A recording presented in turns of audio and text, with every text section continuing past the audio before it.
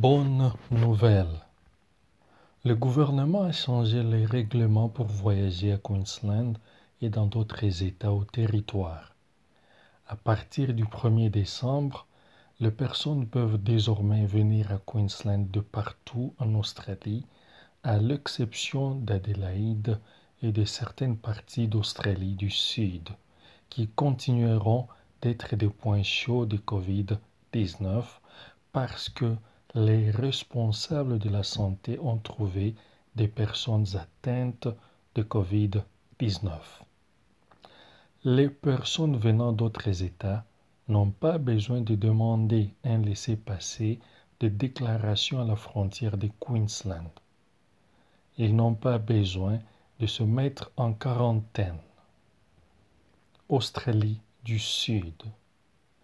Toutes les personnes venant des régions d'Australie du Sud qui sont considérées comme des points chauds Covid-19 ont besoin d'une exemption pour entrer et doivent demander un laissez-passer de déclaration à la frontière de Queensland avant de venir à Queensland.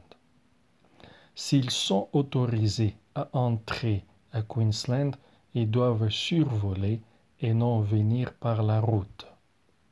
Ils doivent remplir la demande 3 jours avant d'arriver à Queensland.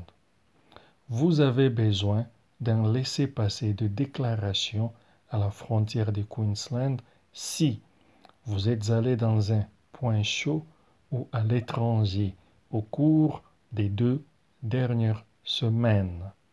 Vous n'avez pas survolé directement Queensland depuis que vous êtes arrivé en Australie. Vous pouvez trouver le laissez-passer de déclaration à la frontière de Queensland ici.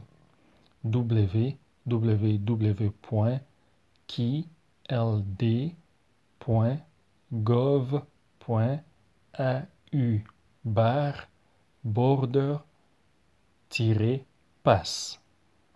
Si vous venez d'Australie du Sud, mais pas d'une zone point chaud, vous pouvez toujours traverser la frontière en voiture à Queensland.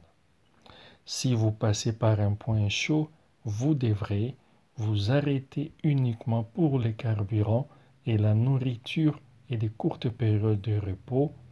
Ne pas passer la nuit dans un point chaud.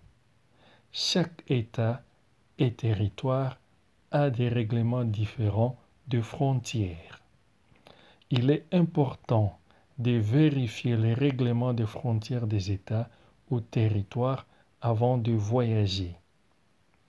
Voir www.health.directs.gov.au/covid-19-restriction-domestic-travel. Règlement sur les rassemblements.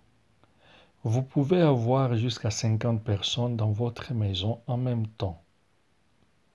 Rencontrer jusqu'à 100 personnes à des lieux publics, par exemple dans un parc. Il faut vous compter vous-même et toute autre personne qui est avec vous. Vous pouvez avoir jusqu'à 200 personnes à un service funéraire. Vous pouvez avoir jusqu'à 200 personnes lors d'une cérémonie de mariage.